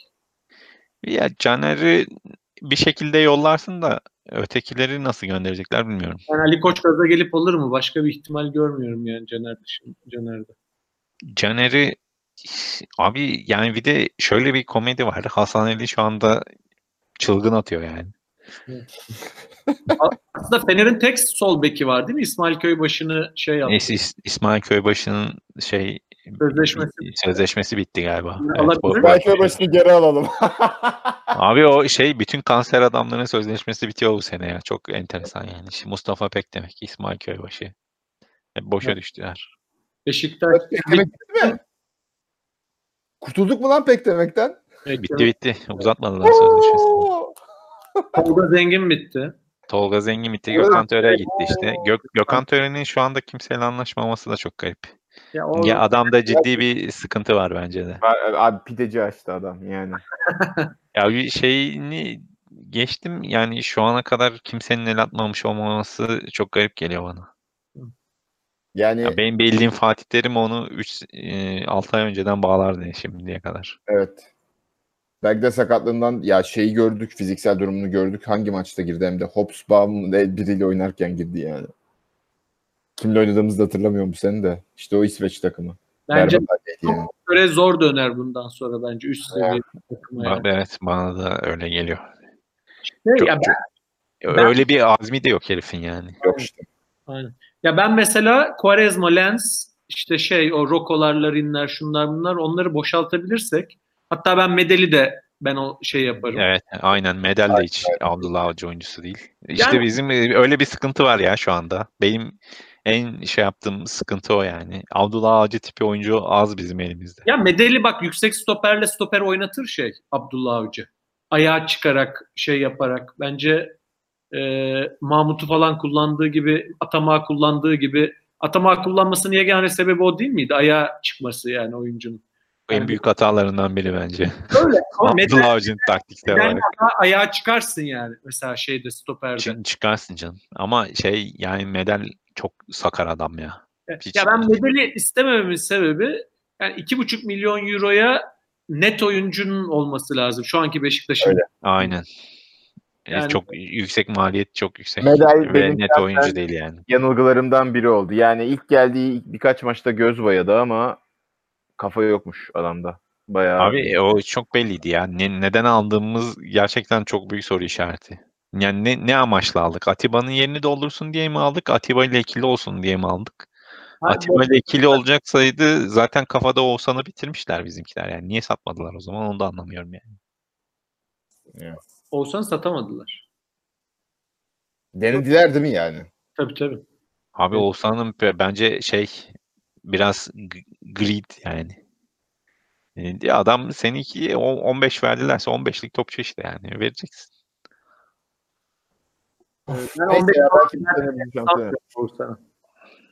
Bir daha söyle Tuğrul. Oğuzhan'a bence 15 vermediler. Yani 15 verselerdi bizim Satarlar diyorsun. ayıla bayıla yollarlardı bizimkiler. Abi ondan aşağısını da vermeyelim mi zahmet ya? Ya ben de aynı fikirdeyim ama artık pahalı oyuncu. Mesela senede 2,5 aldığı konuşuluyor. Yani 2,5'da bu yılki performansı 2,5 milyon euro. Abi bu yılki performansında bence Beşiktaş'a para vermesi lazım yani. Abi, yani seni kovulmaman yani skandal yani. Bu oynadığı oyun aklım almıyor gerçekten. Yani bir insan yaptığı işte bu kadar düşemez ya.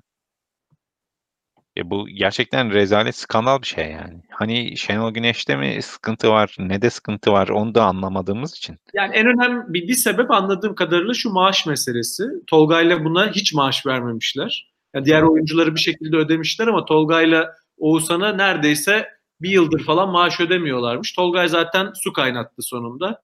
Herhalde Oğuzhan da onunla beraber, bir de başka neler var hayatında bilmiyoruz ama ben mesela maaşın önemli bir sebep olduğunu düşünüyorum. Yani Babel'de de gördük. Abi. Babel'de de aynı soru. Yani şimdi herkes Babel'e kızıyor da Babel'in doğru düzgün maaşını ödeseydin gider miydi emin değilim yani. Ya biz adam kölelik tweet'i attığında diye düşündük.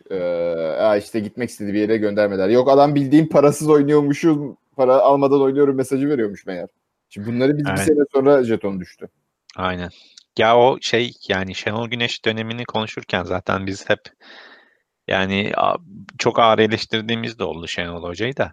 Yani bu 2 senelik periyottaki başarısızlığın ana sebebinin yönetim olduğunu hep vurguladık yani bu noktada. Çünkü yani böyle bir takımı motive etme şansın yok. Taktik konuşma şansın yok yani. Ne konuşacaksın adamla?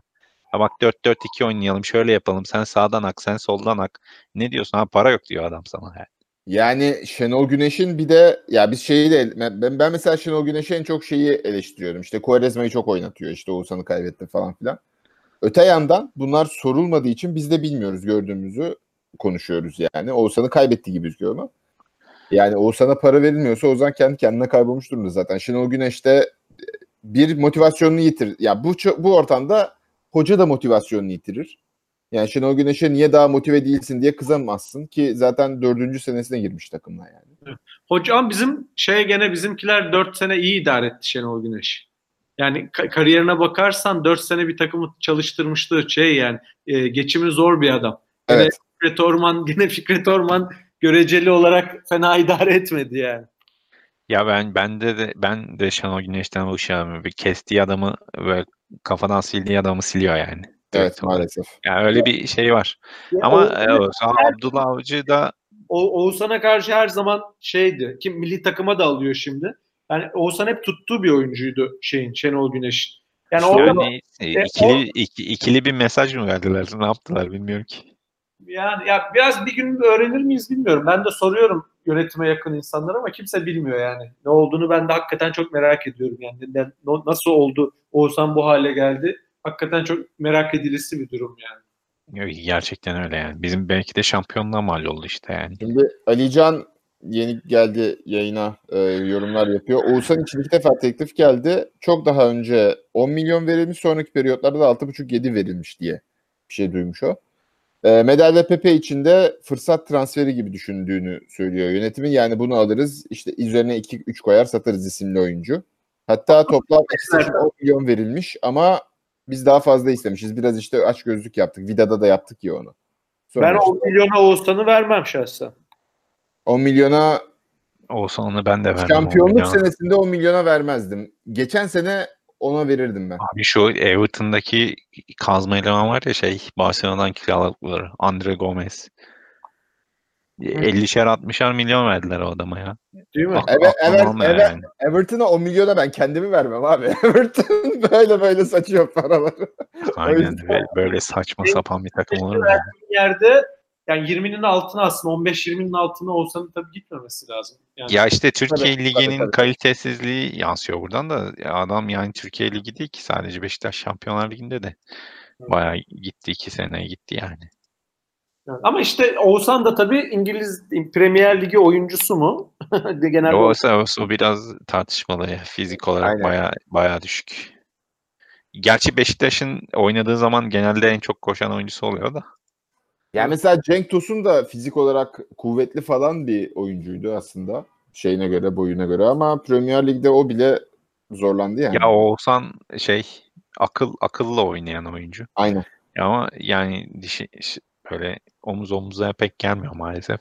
Premier Lig'de bacağını eline verirler yani. Öyle omuz omuza gelmeyen oyuncunun da pek yok yani. Zor gerçekten. Ya yapar aslında. Onu geliştirebilir yani. Ya aslında bakarsan Manchester City'nin orta sahasında da David Silva, Bernardo Silva falan oynuyor yani. Silva'lar da birkaç tane öyle takım var işte. Yani onlarda da asıl oyunması. Öyle bir adam olabilmek için 1. sınıf oyuncu olman lazım zaten yani. Arsenal'e çok Iniesta falan olacaksın yani. Evet. Öbür türlü kaldırmıyor yani. Ya aşırı zeki olman lazım. Ya olsan da belli bir standartın üstünde ama yani o seviyede de değil sonuçta. Şimdi A-Spor'a bağlayayım mı? Geliyor. Hazır mısınız? Arsenal geldi, diyor ki Mesut Özil'le Oğuzhan'ı takas yapalım. Yapar mısınız? Yapmam. Beşiktaş'ın ihtiyacı yok Mesut Özil'e. Mesut Özil'e kimsenin ihtiyacı yok ya. Abi o paraya değil yani. Tamam, İnceci alalım da var. Rize'de var. Boldrin falan var, onu alalım. Yani bizim seviyemiz orası abi. Mesut Özil bizim seviyemiz değil yani. Vereceğim Mesut Özil'e. Ya işte en az 5 milyon isteyecek.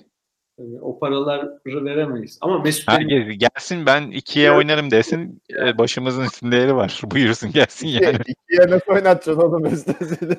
Yani işte o yüzden Oğuzhan'ı oynatıyorsun sonuçta. Onu da vermiyorsun. O da ayrı bir konu. Yani 2,5 veriyorsun, onu da vermiyorsun. Bir senedir vermiyormuşsun en azından. Onu biliyoruz yani. İşte yani Oğuzhan'a ilgi lazım. Abdullah Avcı ilgi gösterecek hocamı. Abi bir de o mevzu var yani. Geçen sene ödeyemediğin parayı bu sene ödeyeceğinin şeyini nasıl veriyorsun Abdullah Avcı'ya, onu çok merak ediyorum. Ya ama çok oyuncu boşalttık. Yani bu Abi şu anda 4 oyuncu gitti sadece. Yok, kontratı bitenler. Onlara da zaten para veriyorlar mıydı, o da soru işareti yani. onlara mecburen veriyorlardı hocam. Pepe'nin, Negredo'nun parasını falan çok zor bırakırdı. Yani Wagner Love falan filan. Wagner Love ya. Of. Zaten bak Pepe, Negredo, Wagner Love 3 11-12 milyon euro yani. Tabii canım, bu sene Beşiktaş'ın maaş bütçesinin o 25-30 civarı olacağı konuşuluyor ya. Abi Wagner Love deyince başıma ağrı saplandı gene. Adamın bende Skandal. yarattığı travma gerçekten, böyle adını duyunca Pavlov'un köpeği gibi şey oluyorum, böyle zıt diye migrenim azıyor falan yani. İnşallah Abdullah Avcı'nın elinde bir şey vardır yani. Ben mesela pahalı transferin öne yapılması gerektiğini düşünüyorum. Bence de. Ve Quaresma'dan kurtulabilirsek, Tabii yani canım. Kanada mutlaka bir tane etkili oyuncu lazım. Ya bana kalsa 2. Hem sol ön hem sağ ön lazım bence. Ama hadi diyelim ki bir tanesini kaldırdı kadro. İşte Güven'le falan idare ettin. Diğer yani bir tane sağ öne bence Lens de Quaresma da değil yani. O sağ öne bir oyuncu lazım. 6 numaraya mesela pahalı değil de doğru oyuncuyu bulabilirsen illa oraya çok pahalı oyuncu almana da gerek yok yani. Atiba'yı da Ya ben şey olsam, Abdullah Avcı'nın yerinde olsam, Oğuzhan'a 6 numara düşünürüm. Yani şey olarak hani bu gavurların deep lying playmaker dediği tam o profil oyuncu bence de. Yani Ya ama işte. o ön taraftaki kreativitesini biraz şey yapıyorsun. Ya işte bir şekilde Laiç'i barındıracaksan, kadroda ikisini bir arada barındıracaksan, Oğuzhan 8 Laiç mi? olmalı. Evet, bence Talisca şey ile oldu ya. Talisca ile oldu. Onda neden olmasın? yani Ya Laiç bana Oğuzhan 6 nedense hiç numara bana güven vermiyor olmadı ya. ya. Oturtamadım yani. Ya anladım hangi formülle düşündüğünü, ama onun önüne 2 tane İşte dinamo aslına bakarsan Oğuzhan 6 numara olması aslında Dorukhan'ın daha rahat bir şekilde barındırılmasını da sağlıyor kadroda. Çünkü Dorukhan'ın şeyi var. Pas kalitesi düşük ama rakip ceza sahasına girme konusunda efektif oyuncu. Yani gidiyor oraya. Box oynayabiliyor. en azından Yani hem gidebilir. fizik kalitesi var, hem de bir şutu da var. İyi kötü vuruyor yani. Ya 6'dayken de gider. Atiba da gidiyordu. Yani ikili orta Ya sahalar. işte 6'da gittiklerinde böyle oluyoruz işte. Doğru. Ya bir de Oğuzhan'ın hani oynamadı son 5 dakika girip deli bir pas attı ya son maçta bizim. Hatırlıyor musunuz onu? 5 dakika girdi, resital yaptı. Evet. Son Kasımpaşa maçında. Alican şeyi hatırlattı burada. Veli'nin kontratını hatırlattı. O Ne oldu Veli? Veli'den kurtuldu. Veli ya tek taraflı feshedildi. Sonra Tazminat mahkeme ödeyeceğim. oldu. Muhtemelen mahkemeyi kaybettik diye hatırlıyorum ben. Kaybederiz canım bunu zaten. Yani Sorunun cevabı doğru. Evet, Kaybederiz yani. Kaybedilecek dava varsa yani. kaybederiz. Adamı kontratını feshettik yani öyle. Evet ya, adamı hatalı ameliyat Gerizekalı. ettiriyorsun. Hem de üstüne kontratını feshediyorsun. O da O garip ne yani. kadar kötü yönetilen bir kulübüz ya. Öyle böyle değil yani. Ya yani ben aslına bakarsan onu düşündüğünde Beşiktaş'ın geldiği nokta manyak bir nokta ya. Öyle böyle değil yani. Fikret Orman'dan öncesini bir düşün. Yıldırım Demirören zamanını düşün O zaman Beşiktaş'ın. daha da kötü yönetiyor. Ya evet, marka kalitesi olarak geçtim, Evet. Galatasaray'a, Fenerbahçe'ye yakın olmayı, 3'te 1 fiyatında olsaydı Beşiktaş marka şeyi olarak çok büyük başarıydı. Şu anda Evet. Türkiye'nin bir numaralı spor kulübü ya Beşiktaş. Yani hem taraftarı daha az, hem medya gücü daha az. Buna rağmen Türkiye'nin en değerli spor kulübü Beşiktaş yani. Bu Hakikaten nasıl oldu o ya? olabilecek bir şey değil yani. İnanılmaz başarı yani. Fikret Orman'ın ortaya koyduğu şey açısından baktığında, ya ve böyle bir adamın Beşiktaş taraftarı tarafından nefret edilebiliyor olmasını aklım almıyor normalde, ama işte yaşananları görünce yani insan Kendi etiklendi evet abi yani. bu noktaya getirdiğin bir kulüpte bu duruma düşüyorsan, yani senin de şapkayı önüne koyman lazım bir arkadaşım. Bu arada Övünç güzel bir şey söyledin. Fikret Orman'ın motivasyonu da çok yüksek olacak. Onun da sebebi tartışması var ya, Şenol Güneş mi şampiyon yaptı, Fikret Orman mı? Acayip de kompleks yaptığını biliyorum Fikret Orman'ın. O belli zaten ya. Çok belli canım. ispat, onun için de çok büyük bir ispat şansı. Yani Avcı'yla yapılacak bir şampiyonluk. Bak hani olay Güneş'te değil bende mesajı olacak yani. Aa, ilginç. Yo, bu Evet, da güzel evet, nokta. o da öyle bir, evet, doğru dedin. Güzel bir nokta ama işte yani şu duruma düşmesi hoş olmadı. Gerçekten çok büyük başarı çünkü Beşiktaş'ın şu noktaya gelmiş olması.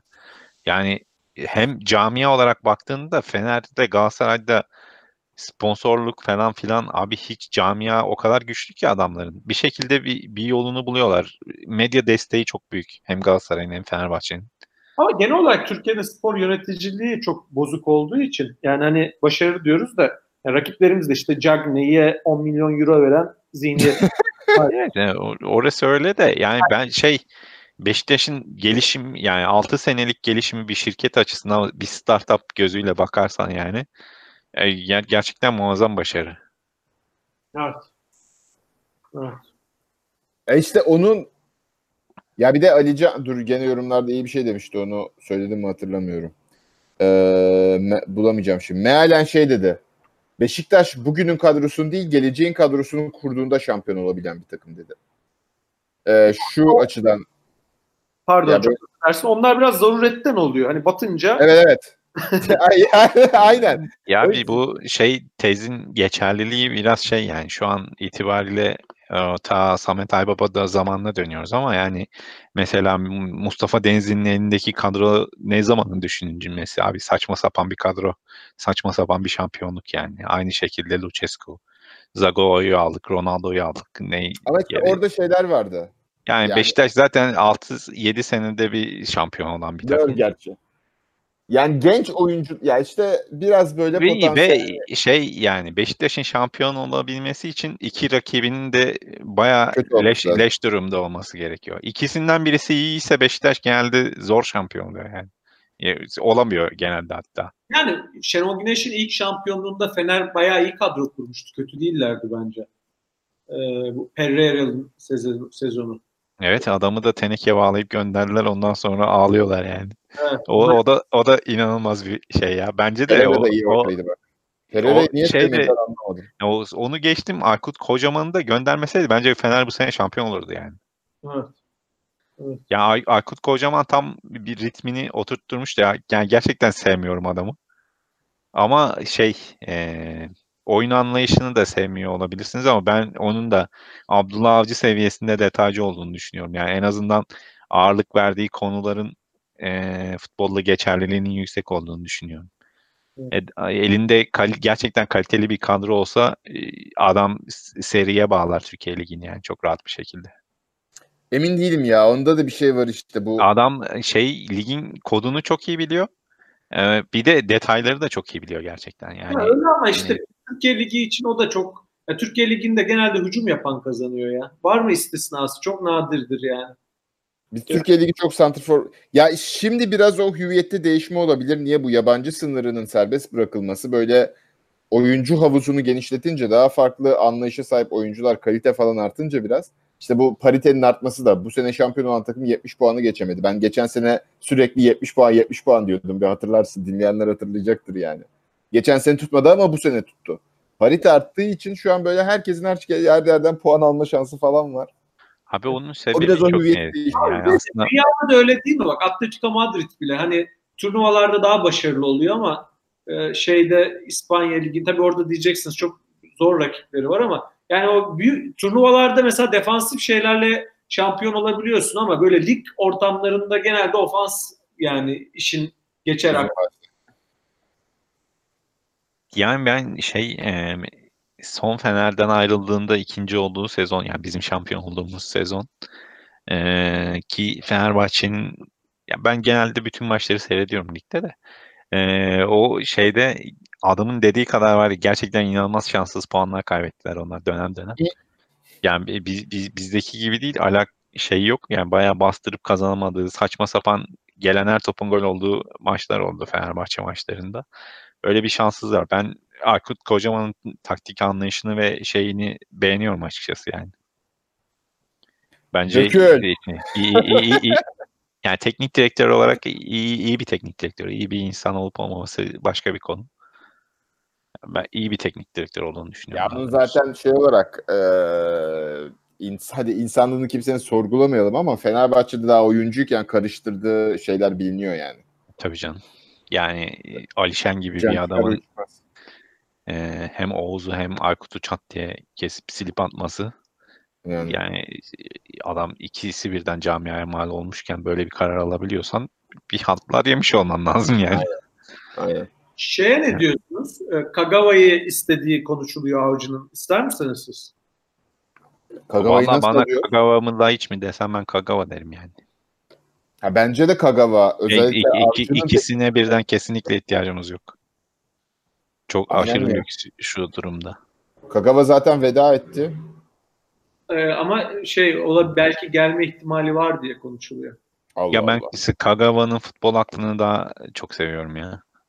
Laiç fazla doğaçlamacı geliyor bana. Aynı fikirdeyim ama Laiç'i yollar mı ki sanmıyorum hani Ya olarak. Laiç'in işte Rusya'ya gitme durumu vardı.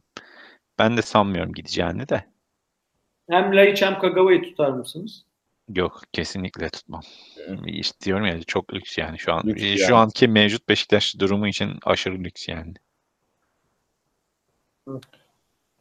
Yani acaba ben de Kagawa, Dorukhan Oğuzhan üçlüsü sola attığın Laiç olabilir mi? Laiç'in soldaki performansından hiç memnun kalmadım. Yani bir Şenol Hoca 3-4 maç denedi onu. Yok yani olmadı. olmuyor adam orada. Yani hem kendisi mutsuz hem de takımdan kopuyor. Onun bir şeyde olması lazım ama çok garip oyuncu ya Laiç. Yani 8,5 numara gibi. Yani ne Abi, o tam yeteneğe 10 rağmen numara ne 8 aynen. numara.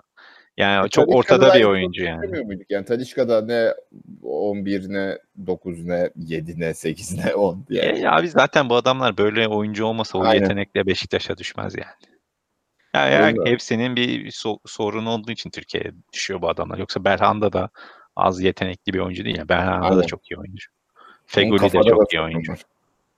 Yani bu adamların hepsi iyi oyuncular. Ama işte bir şekilde Türkiye'ye düşmesi için ya oyun disiplinlerinden kopuyor adamlar ya işte Belhanda gibi disiplin problemi var. Ya da Laiç gibi tam bir mevkiye oturtamıyorsun. Laiç çok kaliteli oyuncu ama takım oyuncusu değil bence adam bir kere.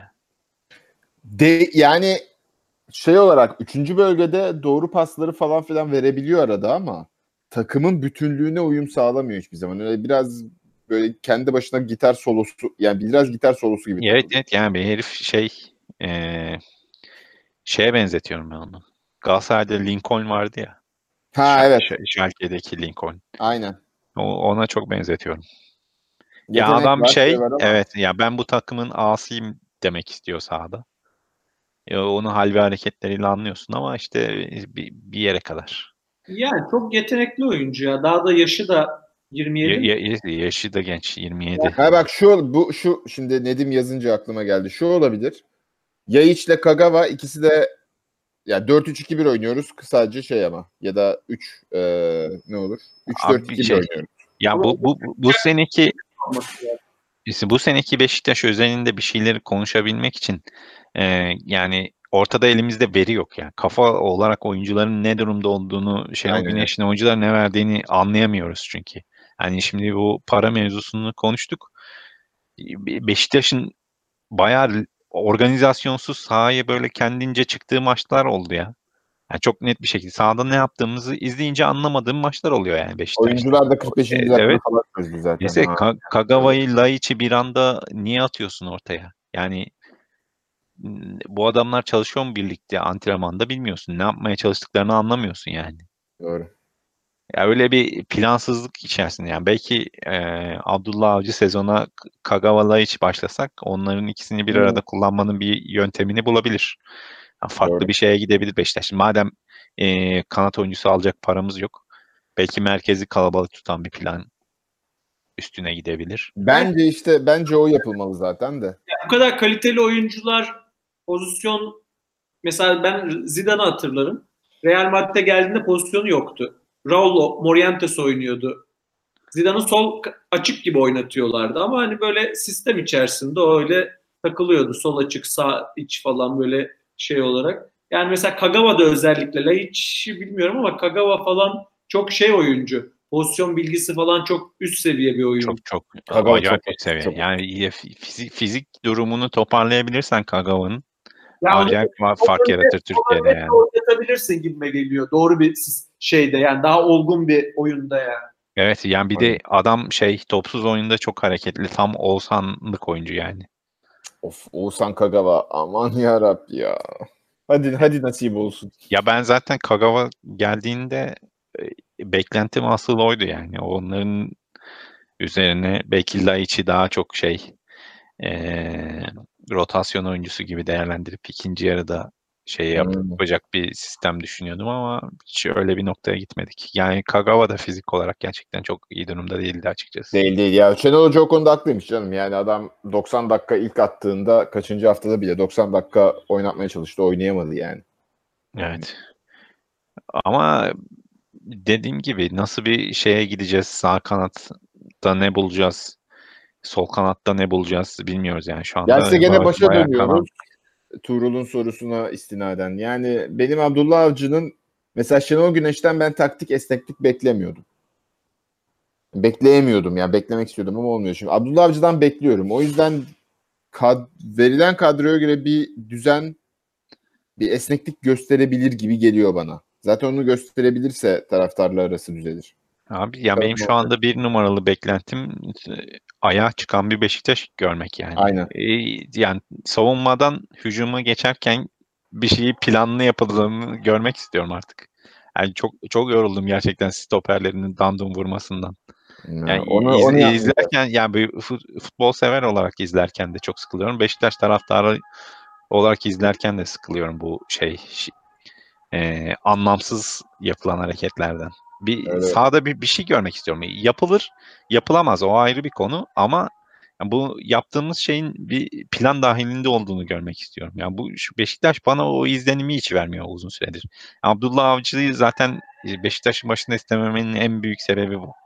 Çünkü Başakşehir maçını izlediğin zaman adam ne yapmak istediğini o kadar net anlıyorsun ki. Ya yapabiliyorlar, yapamıyorlar. Farklı sebepleri oluyor yapamamalarının. Ya fizik olarak düşüyorlar ya kilit oyunculardan biri gönlünde olmuyor. Bir şekilde çözemiyorlar ama adamın yapmak istediği şey net. Sahada az. Hani gene bu demek değil ki Abdullah Avcı gelip herkesin rolü net, her şeyi tanımlayacak. Herkes ona göre oynayacak değil. Sonuçta o da özgürlük tanıyor oyuncularına bir şekilde. Ve bizde doğaçlama oyunu iyi beceren oyuncular da var. Bir şekilde onları da işin içine sokacaktır ama ben ortada bir plan görmek istiyorum Beşiktaş'ta ama. O yüzden ümitliyim Abdullah Avcı'dan. Evet, İyi yani dediğin ayağa çıkan takım için o defansa bayağı oyuncu transfer etmemiz lazım gibi yani. Evet yani Abdullah Avcı'nın ne düşündüğü, buraya ne şeyle geldiği bir konu. Yani mesela Burak'ın dediği konu da önemli. Beşiktaş bir rebuilding mi yapacak? Yoksa direkt olarak hadi Abdullah çık götür takımı moduna mı girecek? O bir şey yani. şimdi Tuğrul'un dediği motivasyonu düşünürsek bence şampiyonluğa yani ne pahasına olursa olsun şampiyonluk diye çıkacaklar yola ama. Abi bu sene olsaydı o sene Şenol Güneş geçen sene gitmiş olsaydı ve Abdullah Avcı bu sezonu geçirmiş olsaydık, rebuilding yapmış olsaydık çok makul olacaktı bizim için. Şimdi dediğin gibi üst üste 3. sezonda da artık 3.'lüğe oynama şeyin kalmadı artık. Öyle bir kredin kalmadı. Zaten şu anda tribünleri dolduramıyorsun. Çok bariz bir şekilde kombine satılmıyor yani. Bayağı berbat durumda kombine. Ya şu Fenerbahçe maçında Şenol Güneş'e atılan maddeler yani Beşiktaş'ın ömrünü kısalttı. Daha doğrusu kısalttı demeyelim de. Şenol Güneş inat etti. İnatla uzattı. Yani. Bizimkiler ligden çekildi, bir gaza geldiler. Yani gereksiz olmayan bir bağ sanki varmış gibi böyle tekrar kenetlendi camia falan. Yok abi, camianın yok yani oyuncular para alamıyor. Ya ben o dediğiniz rebuilding gene yapılamazdı bence. Yani o kontratlardan çıkamazdık geçen sene. Ama yok zaten ben bilinçli rebuilding'i yapacağını düşünmüyorum takımın da, en azından beklenti ve hava olarak. Yani şu sezon ya bazen bir sezonu gözden çıkarmak lazım yani. Ya ben aldığımız oyuncular içinde karakter olarak bana ne kardeşim 3 senelik kontratım var. diyecek tipte oyuncu görmüyorum ya. İşte Quaresma dışında öyle bir tip yok yani Beşiktaş'ta. Git dedim mi gidecek durumda hepsi yani. Öyle mi Ya, diyorsun? benim hissettiğim öyle. Medel dahil. Git kardeşim biz sana şey yapamıyoruz diyecektim. Ya ben mesela Vida'nın bir Beşiktaş'a bir aidiyet hissettiğini düşünüyorum yani. Medel'in aidiyet hiç hissetmediğini düşünüyorum. Medel O da hiçbir şey. zaten Ben ben Medel'in bir şey kardeşim hissettiğini düşünüyorum abi. evet ben para almıyorum kardeşim zaten gitmek istiyorum modunda gidecektir yani. Bir kalırsa Kyle'ların kalır. Ona da yani ömründe totalde öyle bir para kazanabileceğini sanmıyorum ben adam. Kyle'lerin 15 sene sonra şeyde yazısını Aynen. yazmak olacak. Aynen. Ne yapıyor? Adam Euro milyoneri oldu Beşiktaş sayesinde. Bir daha da yani bir senede milyon euro kazanabileceği bir sezon olacağını sanmıyorum ben onun. Ama o parayı o zaten almamıştır bence. Ya bence de Onun canım şey yarı yarıya falan paylaşmış olabilirler onu. nasıl Öyle ütüler? bir şey var. Ya bir de şu mevzu var. Hani dedin ya 3,5 milyon euro alıyor gözüküyordu. Bakıyorsun Porto'ya 1,5 milyona şey yapıyor, kontrat yapıyor. Mümkün mü yani? Mümkün değil yani. Yani o öyle canım. Bizde Yani vergi mesela yok. Bizde vergi şey yok yani. abi şu an mesela Ajax kadrosunda 1,5 milyon euro üzerinde maaş alan 3 tane adam varmış yani.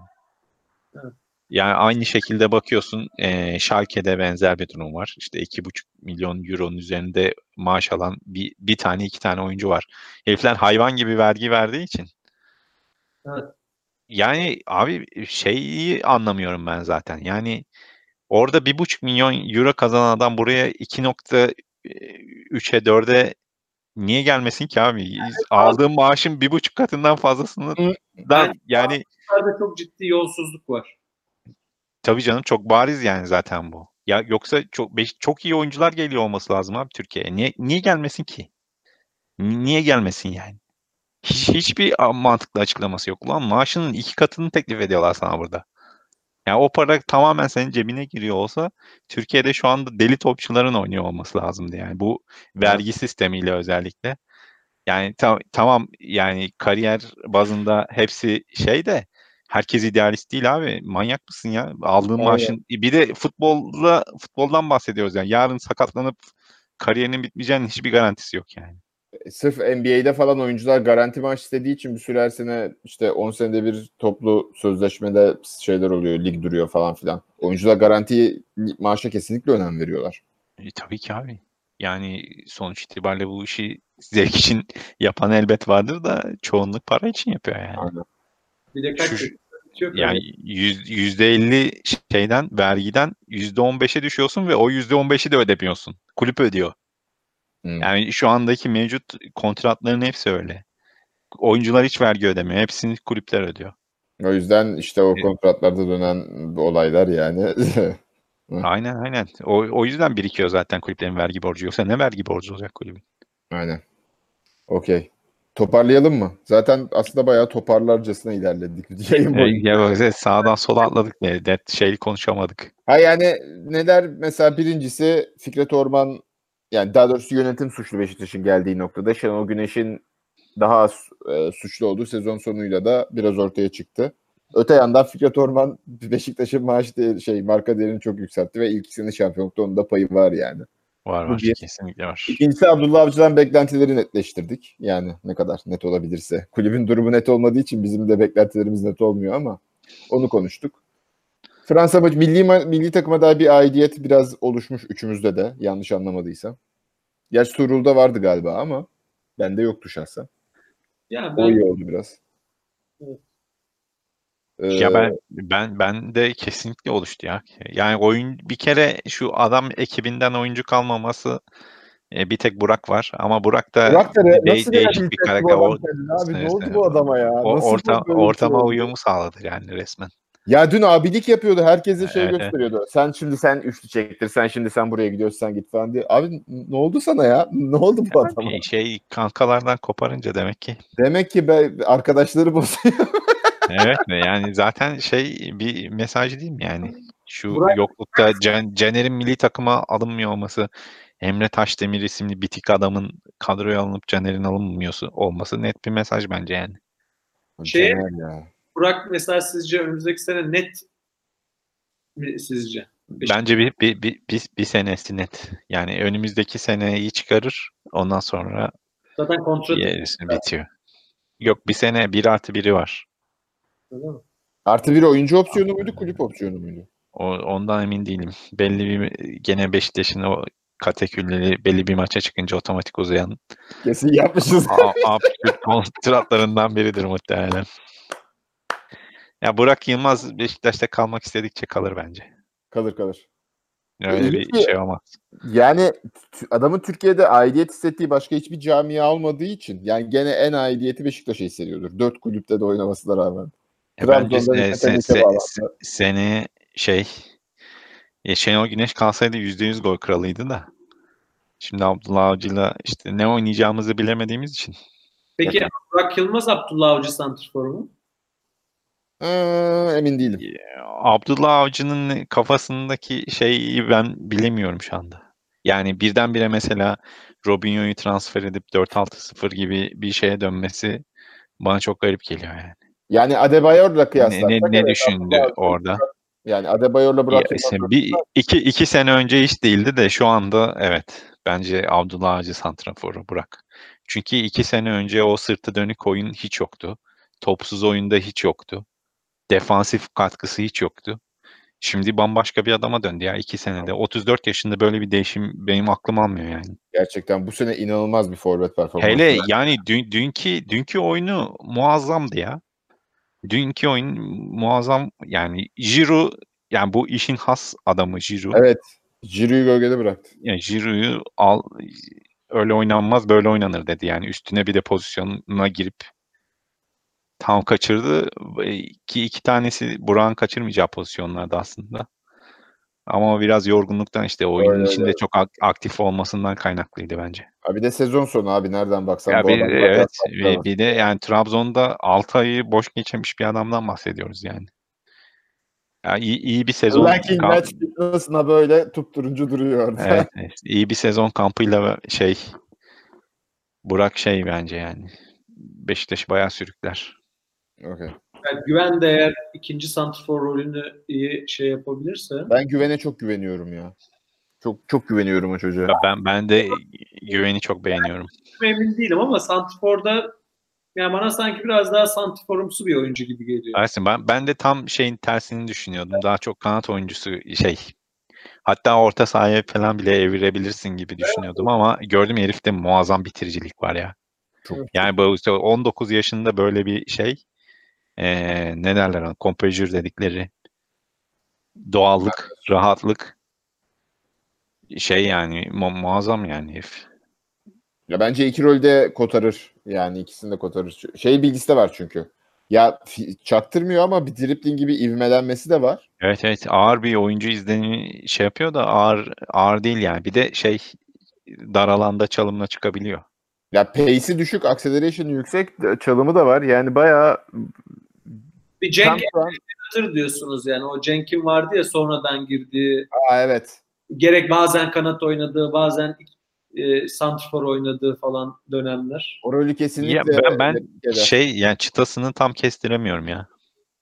Yani tam anlayamadım çıtasını. Nereye kadar çıkabileceğini. Bence Cenk'i geçecek de. Bence geçer. Bence de Cenk geçer. Cenk'in çünkü çok bazı temel eksiklikleri var, düzelemeyecek yani. Ama Cenk'teki bence zihinsel, yani bu çocuk mesela bilmiyorum.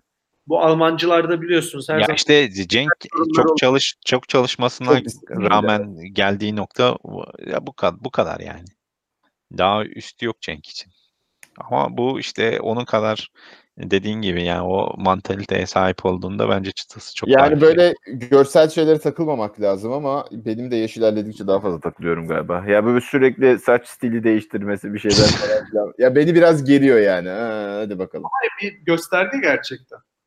Yani ne bileyim işte şeyde vardır teniste Federer, Nadal'ın ben hiç saçıyla maçıyla oynadığını falan hiç görmedim ama böyle bir Kyrgios diye bir çocuk vardır. Acayip yetenekli. Nick. Nick yani işte mesela bir türlü olmuyor falan. Yani o kadar erken yaşlarda öyle işler falan ya. Gerçi tabii ters örnekleri de var Ronaldo gibi falan ama. Bir oyuncu ya.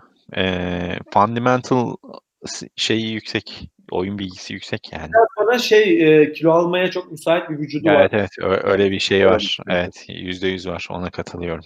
Ya bir de tek forvette o Beşiktaş gibi bir takımı sırtlayabilir mi? O biraz soru işareti de.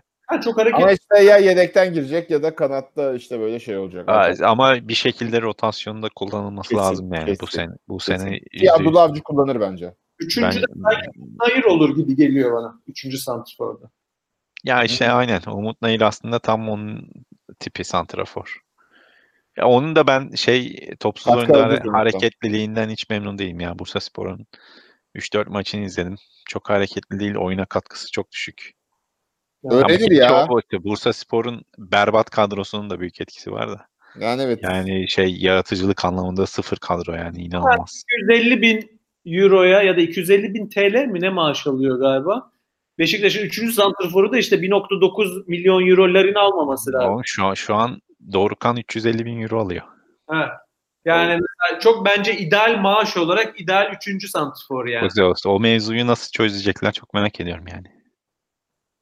Yani Larin'e 1.6 veriyorsunuz kardeş deyip şu an atar yapsa yeridir yani. Yapacak bir tip değil de. Babel nasıl gitti? Sen Lens'e 2.5'u bastın 4 senelik. Babel'i kaybettin. Aynen. Sonra Babel dedi ki ben bundan 2 kat oyuncuyum yani. Bana da verin kontratı dedi yani. Haklısın da sen onun kadar istemiyorsun ki. Sorun oradaydı bence zaten. Abi zaten ama Belki işte 2,5 isteseydi 2,5'a biraz direkt 3 senelik kontrat yaparlardı ona. ne? Galatasaray 2.5'a yaptı diyorlar. Neyse onu bilmiyoruz. Ya bir kere ipin ucunu kaçırınca bu işlerde ya bir de şey olmuyor. Tabii canım, İnsanlar yani. finansal konularda illa rasyonel bir şekilde yaklaşmıyorlar yani. Bir kafaya takınca o 2 alıyor ben 3 istiyorum. Abi sen Abi, ikilik oyuncu fark etmez. Negredo skandal, Wagner Love skandal. Güven ve Dorukhan'da göreceğiz yani. Bakalım. Bence Vida da skandal. Bir de skandal canım. Ben Evet. Vida transferini hiçbir zaman beğenmedim zaten. Abi Ama Türkiye'de bonservis vermedin. Yani o bonservissiz oyuncularda onu yediriyorlar bonservis. abi çok önemli değil. Ben açısından bakıyorum yani bir skala anlamında bakıyorum. Türkiye'de hiçbir stoper yani 10 milyon euroluk stoper almak geri zekalıktır abi. 3 milyon euro stopere maaş vermek geri zekalıktır Türkiye'de. Yani hiç ihtiyacın yok ya. Ya Hiç ihtiyacın yok. haklısın bu konuda. Öyle bir seviyede futbol yok Türkiye'de yani. Öyle bir ihtiyacın yok. Marcelo Tosic neydi? Gerçi Marcelo'da biraz şansımız yaver gitti ama. Çok yaver gitti ve o adam bayağı arıza bir adam aslına bakarsan. Bak Lyon'da da arıza çıkmış. Göndermeye yer alıyorlar şu anda. Keşke alsak geri. Yani aslına bakarsan bence gelir geri. Yani adamın aidiyet hissettiği tek kulüp Beşiktaş bence. Çok garip bir şekilde. Benim Beşiktaş'ta gördüğüm en komple stoperdi yani. Ayağa çıkabilen, Evet. tek topu var, güçlü. Biraz çabukluğu eksikti ama sürati de iyiydi. Evet, aynen. Commanding bir de yani yani yanına kazma stoper koysan olacak adam. Ya bak Medeli koy yanına. Vallahi İş yapar. götürür yani. Bence zaten ister Abdullah Avcı öyle bir şey de. Lyon işte bilmiyorum gene bir olay çıkarttı orada herhalde de. Zaten bir taraftarla atıştı bir posta. Bir de bonservisiyle verelim. Üstüne Marcelo'yu alalım. Abi orada 1,5 saate gelmişiz ya kapatalım. Yavaştan kapatalım. Gerçi bu özel bölüm. 4 haftaları yapmadık. NBA finallerine. Bir daha söyle abi. NBA finallerine ne diyorsunuz son olarak? Ben şaşırmadım yani. Ben de şaşırmadım. Şu kadronun düştüğü durumda. Bunlardan böyle sinyali alıyorum. 2003 Lakers. 2003 Lakers. Detroit hangisi yenilmişti işte? O Lakers. 4-1 kaybeden. Kevin Durant'in yaptığı itlik inanılmaz yalnız. Niye? Herif şeyden beri hazırmış ya. 2 maçtır boş yere yatıyormuş yani. Tabii öyle dönüyor muhabbet. Yarın oynayacak o zaman. Yok canım, oynamayabilir. Sakat olmadı halde o zaman gidiyor. Ama adamın bence kesin gidecek canım. Hatta yani ben Kyrie ile New Jersey diye düşünüyorum. O yeni çıktı evet. 4-2 mi der sizce? Ya bence şey bitirecek bu Güzel mi maç? Toronto bitirecek bugün yani. Çünkü şey yani Bugün bir yapabilecekleri yarım bir şey maç. kalmadı. Şey Curry'nin şarjı bitti. Evet, Yani Clay gelince toparlar diyordum ama yok yani şarjı bitti adamın. Clay geçen maç tek oynayan Clay'di zaten ama Eşek yetmedi gibi yani. yük taşıdı ama yok yani olmuyor. Bir de şeyler çok yavaş abi, ikisi de çok kötü. Bogut'la Cousins. Ya savunma Çok olarak yavaş oldukları için hücumu şey yapıyorlar yani. Kimse yeridir yani Cousins. ya gene hücuma bakılıyor da Warriors savunma olarak da çok düştü. Çok düştü. Adamların ayaklar gitmiyor. Duran iyi savunmacıydı yani. Abi iyi Ya size savunmacı var. olmuyor. Bir de şu mevcut basketbol konjonktüründe yarım saniyenin çok büyük önemi var yani. Evet. Şimdi ellerindeki hem Cousins hem de Bogut abi çok yavaş adamlar ya. Ya Bogut zaten emeklilikten yaptı. Evet, DeMarcus aynen. Cousins da bir Aşil tendonu sakatlığından döndü yani. Ki zaten hiçbir zaman Aynen. Ve Aynen. O herif Cousins yani hücumda da mesela Cousins ya böyle bu adamlardan ya Cousins böyle şey olarak kullanmıyorlar. Screen roller falan olarak çok kullanılıyor. tabii yapamıyor zaten. En büyük sorun o zaten. Ya bu Şu adam anda böyle posta gidip bekleyecek ya da yani ya içeri girecek ya da yüksek posta üçlük şut falan bekleyecek yani. abi ondan sonra Curry'nin bütün şutları el üstü oluyor. Adam Aynen. ondan sonra patır patır şey atmaya başlıyorlar. Airball Ya bir de atmaya başlıyorlar. Pascal Siakam müthiş bir evrim geçirdi bu sene. Aynen. Yani Celtics taraftarı olarak benim Jaylen Brown'dan, Jason Tatum'dan beklediğim aşamayı Siakam kaydetti. Yani Kyle Lowry falan tabii ki takımın en önemli ikinci oyuncusu gibi gözüküyor da bence Siakam bu seviyede olmasaydı hiçbir şey yapamazdı. Abi bir de Van Fleet saçmaladı artık yani. Son O olacak şey değil ya. Abuk subuk şeyler atıyor ya. Abuk yani subuk şeyler atıyor yani. Toronto kazansın ya ben yani mesela Bence de kazansın. taraftarı olarak Toronto'lu kazanmasını istememem lazım. Niye Kawhi kalır işte bir şey olur bu olur falan da. Yok abi adamlar hak etti yani. Bence kazansınlar ve Kawhi Toronto'da kalsın. Kalsın bence de. Salaklık edip yani Los Angeles Clippers'a falan gelmesin. Yazık ya o adamlara. Gerçekten acıyorum ben Toronto'ya yani. Evet Şu yani evet yani hem camia olarak hak ediyorlar gerçekten. Bu kadar. Herifler nasıl mutlu ya sokaklarda, görüyor musun? Hiçbir NBA takımında yoktur yani öyle bir şey. Adamlar şöyle avuk savuk sokaklarda kutluyorlar ya başarıyı. Abi Jurassic Park diye yaptılar. Aynen ya, millet sokakta eksi 35 derecede maç izliyorlar herifler ya. Abi Jurassic Park'a gidiyor. Çok güzel kulüp, iyi kulüp. Belki Kanada'ya bir kulüp daha gider o vesileyle de. Bence de kazansınlar ve Kawhi kalsın inşallah orada. İyi olur. Neyse o zaman şimdi NBA'de konuştuk, bitirelim. Aynen bitirelim artık. Bundan sonra artık böyle çok şaşalı bir transfer olmazsa muhtemelen. Belki yani yaparız. Belki gene bir toparlama yayını yaparız da. Aynen bir hazırlık maçları falan başlasın. Evet, biraz maç başlasın. Ne oynayacağımızı görelim. Aynen. Ondan sonra bir yayın yaparız artık. Tuğrul'a da tekrar teşekkür ederiz. O teşekkür da ederiz. Katılmıştı yayına ta geçen sene. Tekrar bugün eksik olmasın. O zaman tamam 2 haftaya falan 2-3 haftaya görüşürüz diyelim ama yarın olur Fikret Orman istifa eder bir bakmışım. Evet tabii canım. Yarın bakarsın Messi Beşiktaş'ta. Messi Beşiktaş. O zaman tabii ki 2-3 saatlik bir program yaparız. Tamam. Hadi dinleyen herkese teşekkürler. Gündüz dinliyorsanız iyi günler, akşam dinliyorsanız iyi akşamlar. Görüşmek üzere.